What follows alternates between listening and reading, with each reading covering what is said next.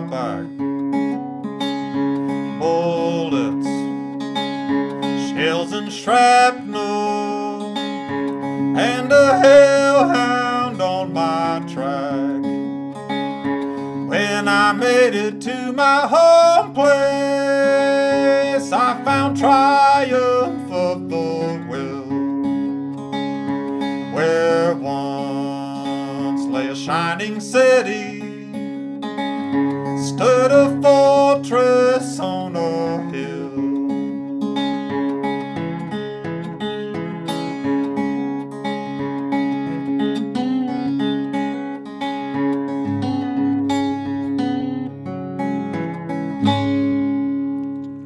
Welcome to Fortress on a Hill. I'm Henry. Thanks for joining us. For those new to the podcast, Danny and I are two leftist combat veterans who we served in Iraq and Afghanistan, and we take the military and veteran stories of the day and try to look at them with a little more context. Today is a headline day where Danny and I pluck recent news articles out of the news and try to add a bit of contrast and experience. And some of them are big, huge stories that have been ongoing for months or even years, and some of them are very recent developments, but we try to go through the news as much as we can and comb out the stuff that we really think people need to know about. So today we're going to be discussing recent news that President Bush is receiving an award from the National Constitution Center, a horrific choice, but one that we should dig through a bit. We're going to discuss President Trump's failure to acknowledge the survivors of sexual assault following the confirmation of newly confirmed Supreme Court Justice Brett Kavanaugh, and how President Trump's failure to acknowledge those survivors, how it makes life harder for survivors that are still serving in the military. But more to come on that. We briefly discussed the immense damage to Tyndall Air Force Base by Hurricane Michael, and how the Trump administration's failure to acknowledge and confront climate change is only going to make climate change overall astronomically worse. There are a few other short headlines. For those that have listened to the podcast before, you'll hear kind of a new way. We're trying to jump through several shorter topics in a quicker fashion, and I'd love some feedback if you guys have any. If you like it, if you didn't like it, whatever you have to say. My main headline for the day is the ongoing war in Yemen and the official response to that, the humanitarian disaster that America has created there, along with discussing recent developments with the Trump administration's response and how utterly unacceptable it is. Danny today is going to be covering the recent horrific attack in Afghanistan involving the senior U.S. commander there, along with several other high-ranking Afghan officials that were killed in the attack, and what this incredibly terrifying sign tells us about the war in Afghanistan. Danny is also going to discuss the murder of Jamal Khashoggi, a Saudi journalist who had just become a legal U.S. resident in the last year, who fled his country for his own safety, and in returning to the Saudi embassy in Istanbul, he was killed on the grounds there in Istanbul. So we'll be talking about that in a bit more detail. All right, let's do this. Well, good morning, everybody. We've got a whole shit ton of news to share with you guys, so let's get to it. I'm going to take a minute here and run through a whole bunch of headlines because Danny and I have been super busy with a ton of other things, but we want you guys to be aware of some things that are sticking out to us. First and foremost is Brett Kavanaugh's confirmation to the Supreme Court that came through this last week. The comment I wanted to make about that for our purposes has to do with the public comments that the president has made about sexual assault and about not believing survivors, and something that really hasn't been pieced apart with that so much is how that could possibly lead to something like undue command influence in an investigation for troops in the service. But in some ways, even worse than that, the president is telling our armed forces that this is acceptable, that his denial of that these things are happening to these women, whether they're connected to the president or not, is really setting things back. And the military has worked very, very hard trying to be supportive of sexual assault survivors. Certainly not perfectly, but I think that's something that needs to be considered when we talk about Brett Kavanaugh. President Bush is receiving an award for his commitment to veterans from the National Constitution Center. I won't go into that too much detail. Eyes Left, those guys have just done a brand new episode on that specific detail, and in a word, President Bush fucked them. But I want to read the announcement from the National Constitution Center's website so you understand a little bit about this. George W. Bush served as 43rd President of the United States, and Laura Bush served as First Lady from 2001 to 2009. They are founders of the George W. Bush Presidential Center in Dallas, Texas, which is home to the George W. Bush Institute, a nonpartisan public policy and leadership development center focusing on solving today's most pressing challenges. The Military Service Initiative within the Bush Institute honors the service and sacrifice of all post-9/11 veterans by ensuring they and their families make successful transitions to civilian life, specifically in addressing the challenges of employment and overcoming the invisible wounds of war. And in 2017, President Bush also painted and penned Portraits of Courage, a Commander-in-Chief's tribute to America's warriors, which helped dispel the stigma of invisible wounds of war and tell the human stories of those who courageously volunteer for our country. So nothing about this award is anything that he did in his time as president. Nothing. It's just this stupid, fucked up center that, and every president gets a center or a library or something. So let me jump in there and express my utter disapproval of this award. I know we both agree on this. The award for President Bush is completely out of context. This man paints lovely portraits of veterans, especially fallen veterans. He's getting an award because he paints in his free time. Utterly detached from the fact that those boys and those women and men died based on the illegal and ill-advised wars that President Bush started. These were wars of choice.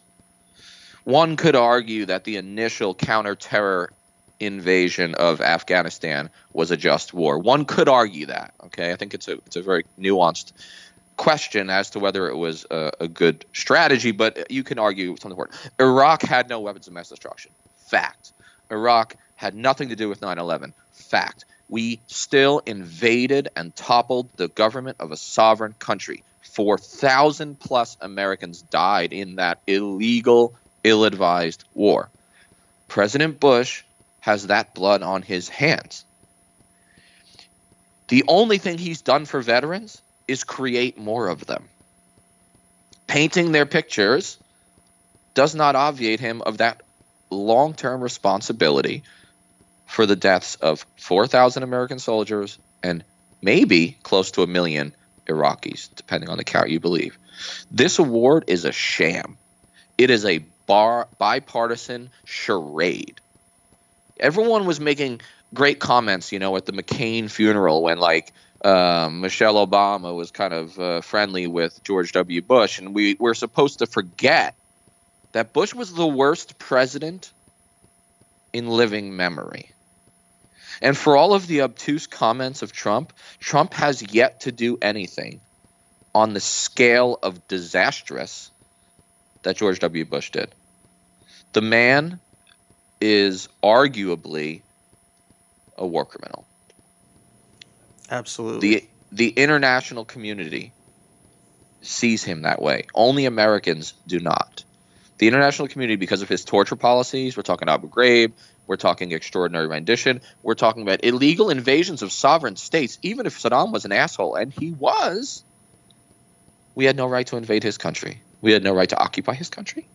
And we had no right to destroy a society, and that's what we did. This is abhorrent, and I don't have anything else to say about it except for the listeners, do not forget the George W. Bush presidency. Those 8 years may have done more to damage our ostensible republic and to damage America's good name in the world than perhaps any other 8-year presidency, at least since the 20th century. Absolutely. I'm thinking about writing something about this topic. I'm not sure what direction I'm going to go in, but yeah, I have a lot of thoughts I'd like to get out. No, one last thing on this. About Face, which is an organization we're both members of, used to be called Iraq Veterans Against the War, is planning some direct action and protests surrounding this ceremony. Unfortunately, I'll still be on active duty, so I won't be able to take part because, believe it or not, the Uniform Code of Military Justice protects not only the current president, but also past presidents from contemptuous activity. So I can give my opinion like I just did in an unofficial capacity. It doesn't speak for the DOD, but I can't actively pursue political opinions as long as I'm on active duty. But sure enough, when I'm not anymore, which should be any month now, you can bet that I'll be on the streets to fight these sort of things. Looking forward to hearing about it, and I'm sure we'll advertise what's happening on the podcast as it gets closer. So next thing, we have hurricane damage to DoD facilities. Something that just trying to go through this real fast. So, the majority of all of our DoD facilities, Army bases, Air Force bases, they all sit within close range to our coastlines. And so as climate change continues to worsen, the effects are going to be first felt at the coasts, and DoD certainly sits right in that bloodbath. Tyndall Air Force Base was heavily damaged in Hurricane Michael.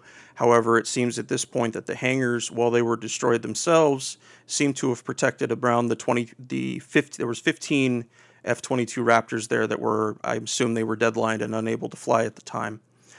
And this is exceptionally lucky for the Air Force, as Secretary of Defense Mattis has ordered a standing memorandum that all the branches are to increase the mission-capable rates of 4 of the nation's premier fighter aircraft, the F-22, the F-35, the F-18, and the F-16, to 80% during the federal fiscal year that began October 1st. And so that means that at any given time, only 20% of this fleet, of those 4 aircraft that I mentioned, can be unusable, which is insane. I don't know how they're ever going to be able to do anything like that. And then recently there was an article in the Oregonian, which is Portland's here, their big newspaper, talking about President Trump and Secretary of the Interior Ryan Zinke suggesting that they use West Coast DoD facilities to ship coal overseas, given that most western states, like Oregon, have become unwilling to use civilian shipyards because of the environmental damage caused by using coal and by transporting the coal. This move by Trump is specifically part of the Trump administration's desire for the U.S. to establish, quote, energy dominance in the world.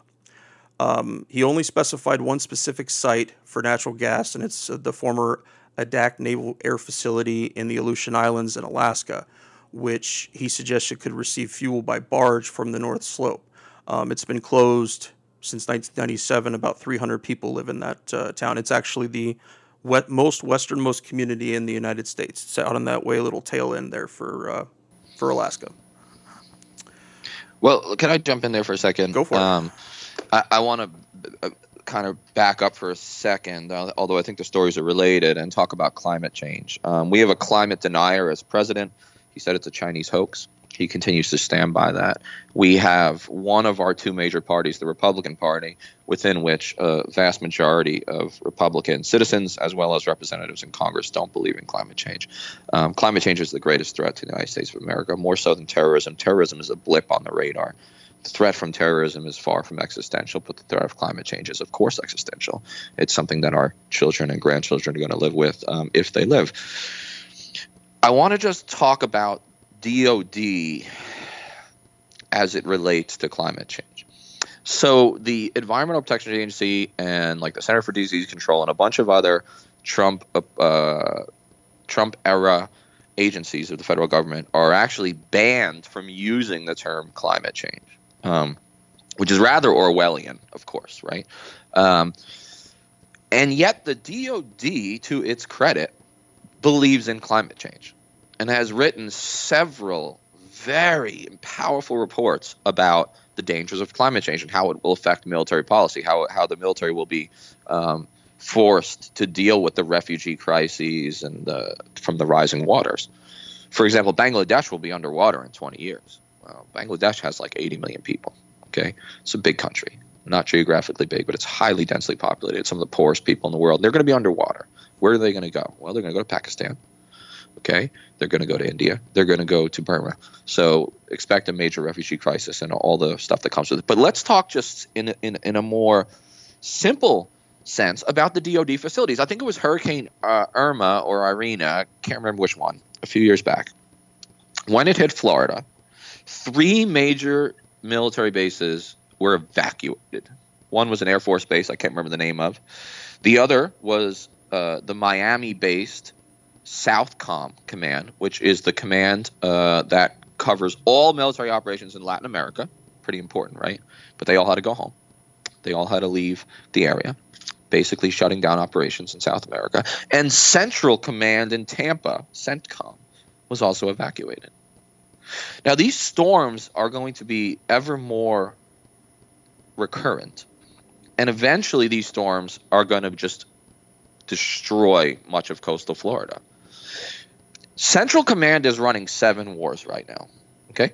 Or at least 6. I guess AFRICOM is running one. And the idea that the headquarters, the 4-star headquarters of Central Command could potentially be evacuated again for a storm at a key crisis moment is a genuine threat to our national security. So forget about the fact that Bangladesh is going to be underwater. Forget about the fact that New York City is going to be underwater. And all the refugee and instability crises and eventual violence that's going to mean for the military. Just on the most basic terms, some of our key commands are going to be underwater in our lifetime, yours and mine. I mean, our kids, they're going to live in a whole different world. Yeah. And so the irresponsibility of climate denial shocks me because the American people and American policymakers, let's be honest, they are veritably obsessed with national security. Too much, I think. I mean, I think they're alarmist, right? But the one aspect of national security, the only one that's existential, is climate change, and yet we deny that. And again, we're through the looking glass, Alice. I mean, this is insane, and that's all I want to say about that. But my God, the obtuseness of our executive to just deny this, it's inexcusable and it's unfathomable. Well, it also puts in real clear contrast the value he places on military personnel's lives, because the first people to be injured or killed by any of this is going to be people in uniform, because not only, like you said, being close to the coast, but they're also going to be doing humanitarian operations. So the worse that it is, the worse that the water they have to wade through to help people. So yeah, it doesn't seem like they have any concept of the value of military personnel's life in the least. Absolutely not. It's a charade. The whole idea that like soldiers are on a pedestal and everyone loves them, it's a charade, because if they really love them, then they would worry about the things that are most threatening to them, and climate change is, of course, the existential threat. Absolutely. So next thing in the shoot today is last month I posted on the podcast feed a report from Code Pink on the military-industrial complex, and it breaks down which companies are selling the most, to which repressive regimes they sell. This particular report focused on Saudi Arabia, Israel, and Egypt, which are easily the worst ones in the world. I'm not going to go through a bunch of it, but I wanted to just demonstrate the kind of information there. I suggest to everybody take a few minutes, go and read this. Yes, it's I think it's like 70 or 80 pages, but you learn a lot about what American companies are willing to ignore when it comes to warfare deaths and war crimes. So here's the example I found, is that the U.S., we can continue to sell cluster munitions. That Saudi Arabia and the United Arab Emirates are believed to be using them in Yemen because they've found debris left behind that demonstrates that they're using. However, these Clusters don't always explode, and so people can come behind and walk by them, and it hurts or kills anybody in their range. Our country is one of a handful that didn't sign the ban on these horrifying weapons. And add to that, with our removal from the anti-ballistic missile treaty that George W. Bush ended our involvement with during the early days of his admin. So, all right, just a little bit here about this cluster stuff. The remains of M26 cluster munitions made by Lockheed Martin were found at the site of 2 missile strikes in Yemen, one in Hajjah in April 2015 and another in Sadah in July 2015. Cluster munitions are designed to open up in midair to release hundreds of submunitions to kill and wound people over a large area. Unexploded submunitions can keep killing and maiming innocent civilians for years. They've been outlawed in an international treaty signed by 108 countries, but not the United States. Lockheed's M26 MLRS rocket has a range of 20 miles and is armed with 644 submunitions. Here's the real horrifying thing. The United States General Accounting Office, the GAO, found that the dud rate of the M77 munitions, meaning how many of them did not go off, can be as high as 23%, with each rocket leaving up to 148 unexploded bomblets behind to kill and maim people. Now, though Lockheed Martin has not sold these kind of rockets to Saudi Arabia, it did sell them to Bahrain, Egypt, and the UAE, but none of them has accepted responsibility for these 2 attacks on civilians. You know, what strikes me is, once again, the United States is acting like a rogue state. We don't sign on to international treaties that everyone else signs on to. 161 countries have ratified the ban on landmines, for example.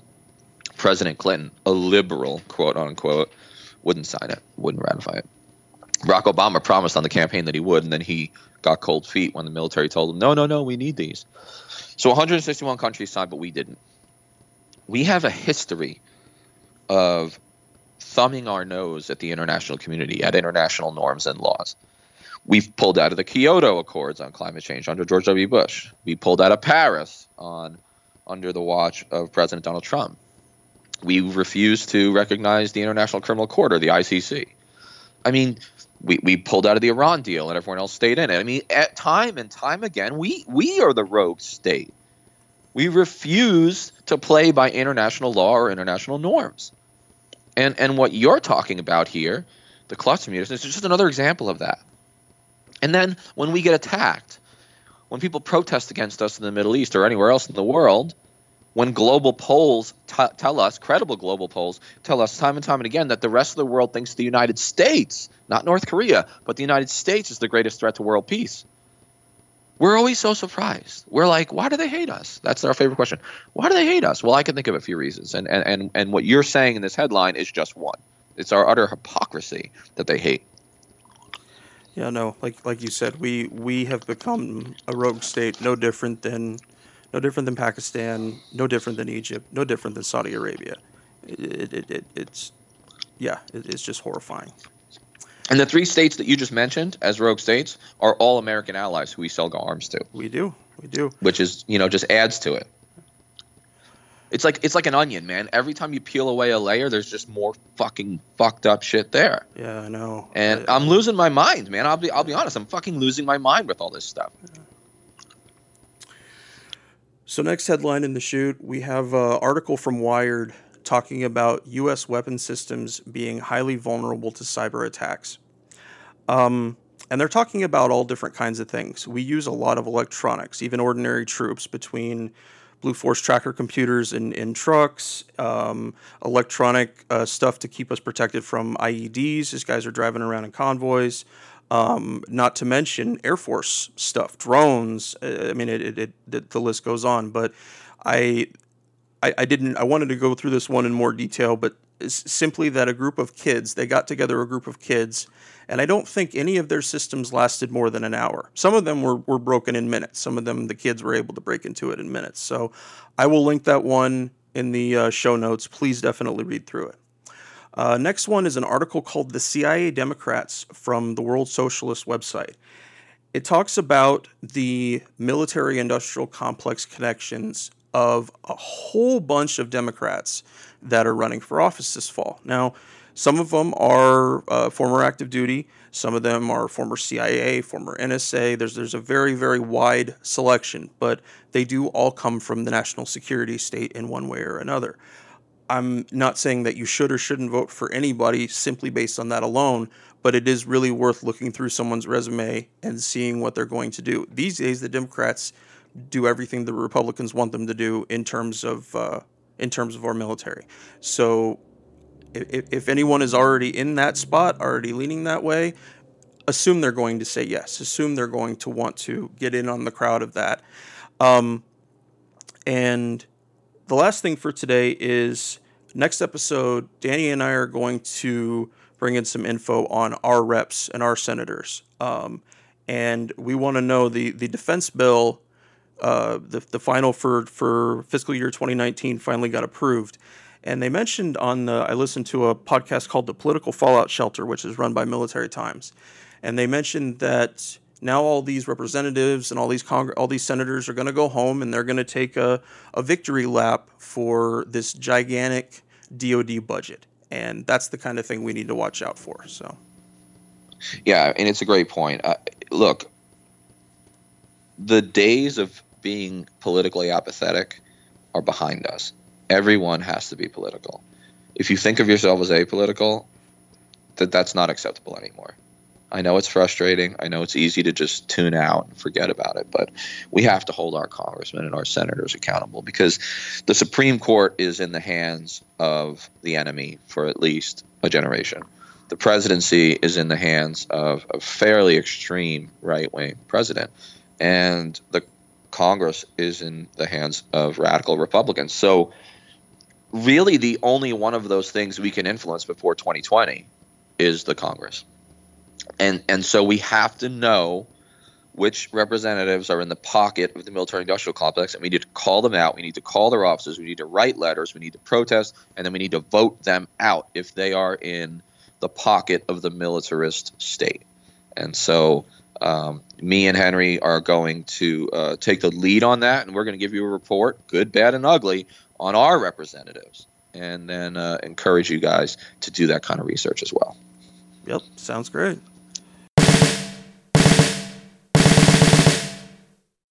I really hope you're enjoying the podcast. But truth be told, I need your help. No, I don't need you to move a couch or borrow a leaf blower. No, I need you to hit pause on your podcasting app right now and share this episode with somebody you know, somebody who you might think might be receptive to it. It could be a friend or relative who's considering joining the military, or a veteran you know who might be interested in hearing a little more truth in their news about military and veterans. We rely on you all to help us reach as many people as possible. So please hit that pause button right now and share this episode with somebody. Sharing all done? Good? Okay, good deal.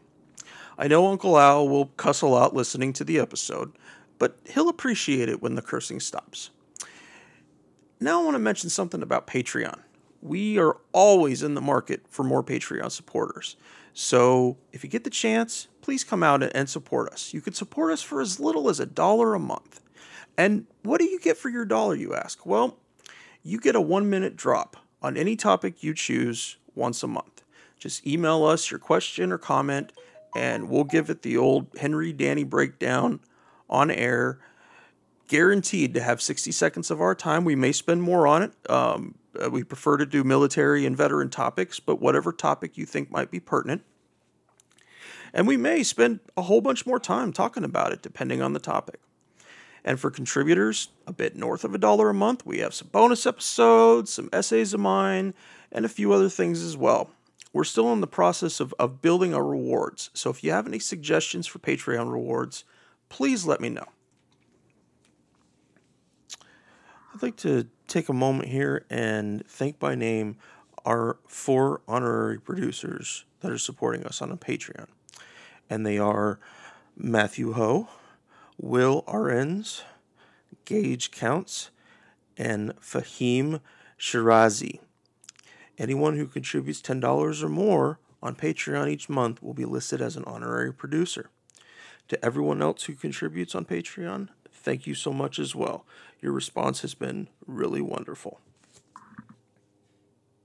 Now, back to the podcast.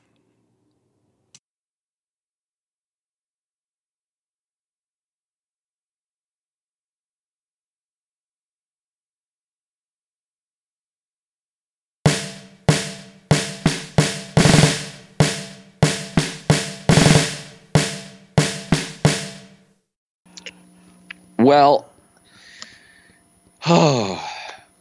I have been very busy this week, Henry. I wrote 5 articles this week, Holy which is shit. the most I've ever written in a week. And it's not because I necessarily need the cash, although I do. And it's not because I'm trying to show off, because I'm not. It's because so much is happening in the world.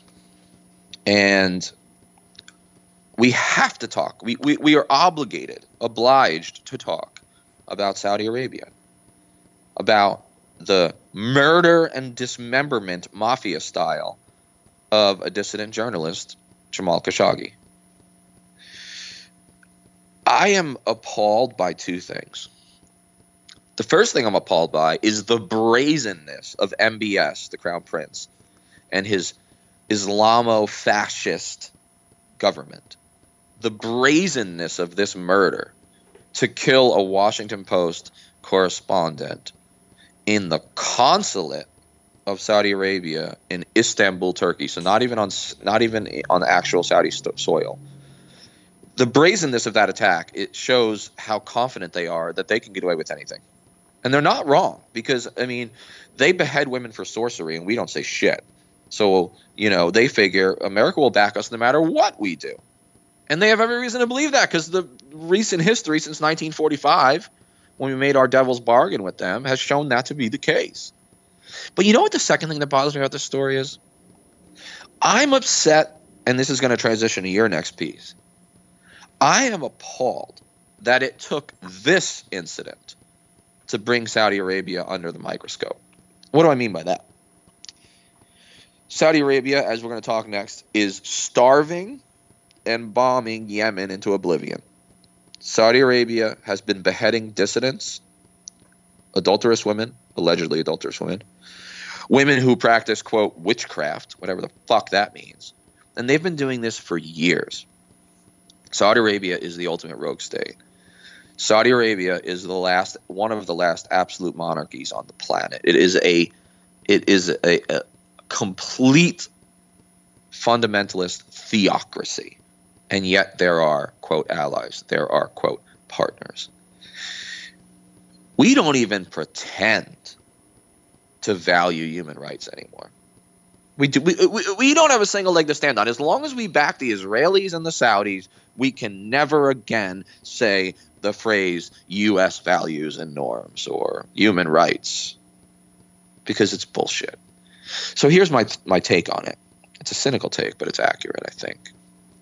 The only reason this story is making big news is because Khashoggi, God rest his soul, was one of them. What do I mean by that? He was part of the media. He was one of their boys. Fuck the Yemeni children starving to death. No one gives a shit about brown kids in Yemen. But one of their own got killed. One of the media's own got killed. That's why this is a story. That's why this is headline news. So am I glad that it's under the microscope? Am I glad that we're reevaluating our relationship with Saudi Arabia? Of course I am. But I'm appalled that it took this incident, which is relatively minor, not for Khashoggi and his family, but relatively minor when compared to the other crimes, decades-long crimes of the Saudis. It shows just how bereft of nuance and context the media is. They only care about their own, and that's why this is a story. There's been so many killed journalists lately. I mean, not specifically in the Middle East, although that does happen a lot, but South America, the recent deaths in Central America, that Ukrainian or Bulgarian journalist that I think Russia had killed recently. It is a horrifying time to be a journalist, and especially ones that goes into those places. And to me, it seems very disingenuous on their part that this was the thing. Again, it connected all the right pieces for anybody wanting to start criticizing Saudi Arabia at that point and needing an excuse. But journalists have been under siege for a long, long, long time. Them finally waking up to it and now connecting it to the horror of Saudi Arabia, that's just fucking laziness on their part. It's yeah. But the killing itself, 2 planes landed in Istanbul. They were only on the ground for 8 hours. Brought their own doctor with them. Yeah, they came at 3:31 in the morning. By the way, like who? And they said they were tourists. What tourists land at 3:31 and stay for 8 hours? Sorry, go ahead. Exactly. No. And that's it. Is that thinking at this from a military planning standpoint, this entire thing must have taken a lot of time on their part to plan, to be able to get personnel in and out that quickly. And so the question I have is, I saw in the media that Khashoggi was, he wasn't a fan of Saudi Arabia, but he also wasn't the greatest critic of them. Was it instead because he criticized President Trump? Because I know that they get really, really protective about leaders that are absolutely in their favor. So yeah, I mean I don't even want to speculate on that because I have only limited immunity since Trump is my commander in chief. So I can't say that I believe that to be true. I'm horrified by the fact that it's even a possibility, though. Yeah. I'm horrified by the fact that we even have to speculate on this, and I think we do have to speculate on it. This was a disturbing story. Saudi Arabia is ISIS light. That's what they are. ISIS cuts off heads. Saudis cut off heads. ISIS fucking stones women to death for adultery. Saudi Arabia stones women to death for adultery. I mean, the only difference between ISIS and Saudi Arabia is Saudi Arabia, well, there are ISIS. Yep. There are boys. So, all this bullshit about we're fighting an existential war against theocracy and ISIS is like Islamo-fascist, it's all bullshit. Because if the war was really about stamping out theocracy in the Middle East, then our first target would be the Saudis. Absolutely. The Saudis, along with the Pakistanis, essentially created the Taliban, which killed thousands of American soldiers and, of course, hundreds of thousands of Afghans. It's a joke, man. It's a joke, and I am going to ring the alarm bell on Saudi Arabia until I'm blue in the face. I will die probably still writing about Saudi Arabia because it's a topic I will never, ever give up on. There's no end of stuff, man. It just keeps continuing. But that breaking that relationship and that nexus is key for our country backing up from the war state. If those kind of things are still there, if we as capitalists can still sell bombs and guns and find their demeanor acceptable, then our war state's just going to continue as bad as it is and probably even get worse. Totally agree. So now, in direct connection to Saudi fucking Arabia, we're going to talk about Yemen. This is a piece by Rajan Menon at Tom Dispatch. Just while I'm thinking about it, he did a really great segment on the Scott Horton Show recently. If you guys want to know more about this in detail, please listen to that episode. For years now, a relentless Saudi air campaign, quite literally fueled by the United States military, has hit endless civilian targets using American smart bombs and missiles without a peep of protest or complaint from Washington. Only a highly publicized, completely over-the-top slaughter, what we were just speaking about, recently forced the Pentagon to finally do a little mild finger-wagging. On August 7th, an airstrike hit a school bus with a laser-guided bomb made by Lockheed Martin in northern Yemen, killing 51 people, 40 of them school children. 79 others were wounded, including 56 children. Soon after, a UN Security Council appointed group of experts issued a report detailing numerous other egregious attacks on Yemeni civilians, including people attending weddings and funerals. Perhaps the worst among them killed 137 people and wounded 695 others at a funeral in Sana'a, Yemen's capital, this last April. So first, let's talk about the ongoing blockade. I want to say, what was it, beginning of 2015 when that started, Danny, when the blockade first began? And it was already contributing to incredible food shortages and super high prices that ordinary Yemenis can't pay. Let me pause there and let me just pause there and say, even before the blockade, Yemen imported 80% of its food. So that gives you an idea of why the blockade is so awful. Go ahead. That was literally the next thing I was going to say. See, that's the thing. We should share notes ahead of time. We're so our mind melding is amazing. Go ahead. We are. So it cut the number of ships that were docking in the Houthi-controlled port of Hodeidah from 129 between January and August 2014 to 21 ships in the same month of 2017. Now, 18 million Yemenis, an incredible 80% of its population, must rely on emergency food aid to survive. Then, perhaps worst of all, you have Yemen's ongoing cholera epidemic, exacerbated by destroyed sewage infrastructure throughout the Saudis' aerial bombing campaign, along with shit tons of rotting garbage, which is unable to be collected because of the war. All of this have made Yemen's cholera epidemic the worst on record, easily surpassing the 800,000 cases Haiti had between 2010 and 2017. According to a World Health Organization report between April 2017 and July 2018, there were more than 1.1 million cholera cases there. At least 2,300 people have died from the disease, most of them children. It is believed to be the worst outbreak of cholera since statistics began to be compiled in 1949. It only took Yemen half a year to break Haiti's record. And what, pray tell, was the finger wagging? What was the finger wagging that Rajan was mentioning in the beginning of his piece? What did members of our own government do with news of innocent children being killed in a bus bombing? Well, we had SecDef Mattis tell the media that the Saudis' blank check on Yemen wasn't a blank check after all. And then he and Secretary of State Mike Pompeo collectively certified that the Saudis are, in fact, attempting to mitigate civilian casualties without a shred of fucking evidence to demonstrate that. They both sign their names on this blank check and just go right back to their normal bullshit. And keep in mind that Saudi Arabia is slotted to receive a lot of the equipment needed to continue this war by itself. This is a little bit from that Code Pink report again. This is the equipment going to Saudi Arabia just from Lockheed Martin.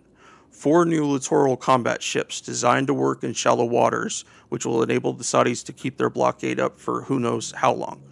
2 KC-130J refueling planes that they now rely on us to use. 20 new C-130 transport planes, 14 MH-60R Seahawk helicopters, and 30 UH-60 Chinook helicopters. And again, like I said, that's just one defense contractor.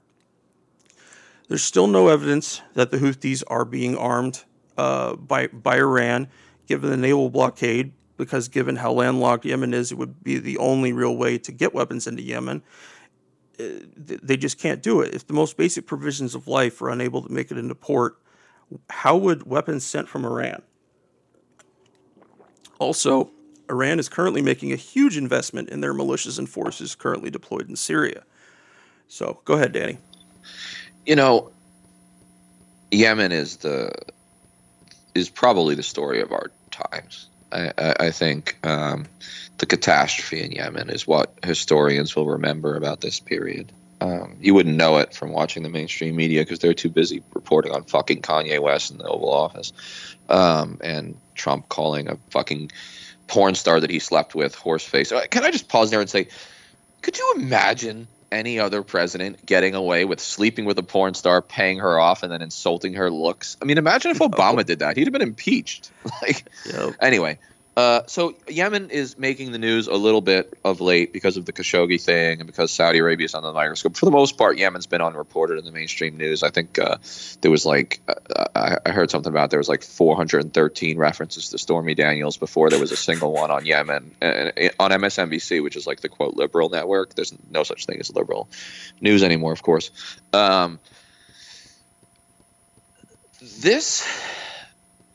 This disaster is worse than it even sounds. I mean, casualties are underreported. I mean, the official count is only 16,000 dead civilians, but most estimates put it over 50,000. Yep. Like you said, 80% of the country is on the brink of famine, and we're not even sure how many children have already starved to death, but it's in the thousands. It will be in the millions if something doesn't change. The United States likes to believe that this is not our war. We don't have any troops on the ground for the most part. Our planes aren't doing the bombing, but we are just as complicit as the Saudis. Because while the United States likes to believe that this is a Saudi war and not an American war, that's not what the Yemenis think. No. The Yemeni people blame us.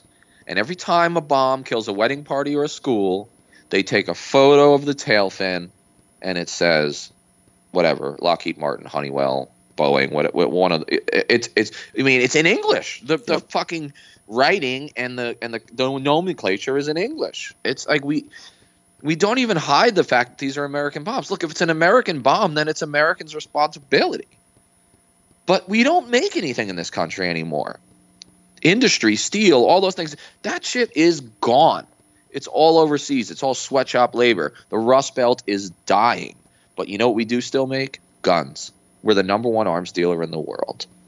And one of the reasons Trump has been unwilling to do anything more than a slap on the wrist of Saudi Arabia over this Khashoggi thing or the Yemen war is because he just made a $110 billion arms deal. Mm-hmm. It drives the U.S. economy. Now, it's not making the people of America any richer. I mean, it's making corporate executives richer. But seriously, I mean, one of the last American domestic industry, besides fracking and the destruction of the environment, is guns and bombs and weapons of war. We are complicit, as I've said in recent articles. We are guilty, and God help us. That's what I want to say, because our souls are dying in the deserts and mountains of Yemen. The one more point I wanted to make on this, and it was that, like what you're saying here, Danny, is that we began this a long time ago. It's only recently that it's gotten horrifying enough that the media might pay attention to it. But if we go back, say, to 2011, Barack Obama chose to arm the Saleh government back then during the height of the Arab Spring in a deal to secure our drone war against al-Qaeda there in Yemen. At what point are we going to understand that attempting to arm different groups and point them at each other or point them at the groups we want them to fight just turns the world into a fucking bloody mess? Because that's all I see here. I did see mentioned that Obama had stated that the Iranians told the Houthis not to attack the capital, and that if they did go after Riyadh, that Saudi Arabia would start a war from them. I don't know if that's true or not, but I thought it was interesting. And as far as I know, so far, every missile that the Houthis had fired in the direction of Saudi Arabia has either missed or been shot down. And given the just under 50% hit rate of most missile defense systems that we sell, although that's not the rate that we sell them, we tell people, it's good that the Houthis have really terrible weapons. So, yeah, it's horrifying, Danny. I fucking run out of words. I really don't. Oh, and one little last thing here. It was a new report from ProPublica, and I'm going to cover this next podcast, talking about how an American defense contractor hired Special Forces veterans to participate in an assassination program in Yemen, hunting Yemeni politicians and clergy. It was Democracy Now! Covered it a little bit earlier this week. So if you guys Google it, I'll link that one article in there. But I'm going to cover that in depth next time. So the last headline for us today is mine, and it's on the madness that went down in Afghanistan on yesterday, from when we're recording. There was an attack, another insider attack, which is when an Afghan, quote, ally turns his gun on his trainers or on Americans in general. And it occurred in Kandahar, the province that I served in, which is one of the more Wild West-like provinces of Afghanistan. And what made this attack interesting, it was the 103rd such insider attack that resulted in fatalities. There's been, of course, many more that did not result in fatality. What made this one interesting is that General Miller, who's like the 17th commander of the war, because that's how long we've been there, the current U.S. top commander in Afghanistan, he was there. Okay, he had actually just left, but he was very close to this attack. 2 American soldiers were wounded in the crossfire. It was the bodyguards of the provincial governor of Kandahar who turned on the provincial governor, and he was killed along with 2 other Afghan senior officials, one of whom was the intelligence chief for the province, and the other one was a guy named General Abdul Razik, who is the police chief, but really the basic warlord of Kandahar. He runs all security forces for the Afghan government in Kandahar. He was killed as well. This attack tells us 2 things. One, it tells us that the Taliban can strike when and where they want. The fact that they got so close to killing the senior commander in the United States tells us that they have excellent intelligence, tells us they have spies everywhere, and it tells us that no part of Afghanistan is safe. Not Kabul, where there's been more bombs and suicide bombers than ever in the capital, not in the district center of Kandahar, obviously. Nowhere is safe. Now, the Taliban officially contest 44% of Afghanistan's districts, which is the highest rate since the war started. But this shows that even in the other 56% of the country, the Taliban can strike at will. So the war is over, guys. We lost. Doesn't matter how long we stay. Whether we stay or go, the war is over. The Afghan government will fall. I mean, it may be able to hold on to the northern rim of the country where the Uzbeks and the Tajiks live, but southern and eastern Afghanistan will fall to the Taliban. This is just a fact, okay? That's the first thing it tells us. The second thing it tells us is that American, quote, partners in Afghanistan are highly, highly flawed individuals. I knew General Razik, believe it or not. I met him in 2011 when he first came to Kandahar to take over as the police chief. Razik was very effective, unlike most of the timid Afghans that we trained. Razik was fearless, and he was brutal. He would take his personal police sort of force. He had this like special forces kind of elite group that like was personally loyal to him, and he would just run right through the Taliban country and send them on the run. They were terrified of him. I mean, they hate him. I'm afraid he lived this long. He's already survived a few assassination attempts, so this one is the one that finally got him. So Razik was very popular with the American chain of command, okay, with my bosses and their bosses and their bosses, because he actually fought. He was actually effective, and he actually killed Taliban. He executed prisoners. I had words with Razik once about his human rights abuses. And he dismissed me because I was just a lowly captain, and he was like the warlord of Kandahar. I had tried to warn him that his heavy-handed tactics would actually turn the people against us. The thing to remember about Razik is that General Razik is a proven war criminal. Like so many of our allies, like so many of our partners in the Middle East, and specifically in Afghanistan, he was a warlord. Harper's Magazine, even before he came to Kandahar, had written a long piece speculating about his execution of prisoners, men, women, and children. in Spin Boldak, which was the province he was in before he came to Kandahar, or the district he was in before he came to Kandahar. What does this tell us? It tells us that even the best American allies in Afghanistan are highly flawed. This is a messy, messy war. Most of our partners on the ground are corrupt. They are drug dealers. They are murderers. They're monsters. Razik was effective, but Razik was a monster. So not only is the war over militarily because we lost, but from the start, our partners were utterly flawed. We never had legitimacy there. We never had an Afghan government that was holding to quote-unquote American values. The cynicism of our campaign in Afghanistan is appalling. When I read this story, I remembered looking in his eyes, in Razik's eyes, and they were dark, dead shark eyes. He was a killer. And sometimes you need a killer to win a war. But you don't need someone who kills women and children or executes prisoners. So I'm sorry for his death, like I'm sorry for the death of any human being. But this attack, this insider attack, the 103rd such insider attack that resulted in fatalities, to me is indicative of the absurdity of our war in Afghanistan, America's longest war.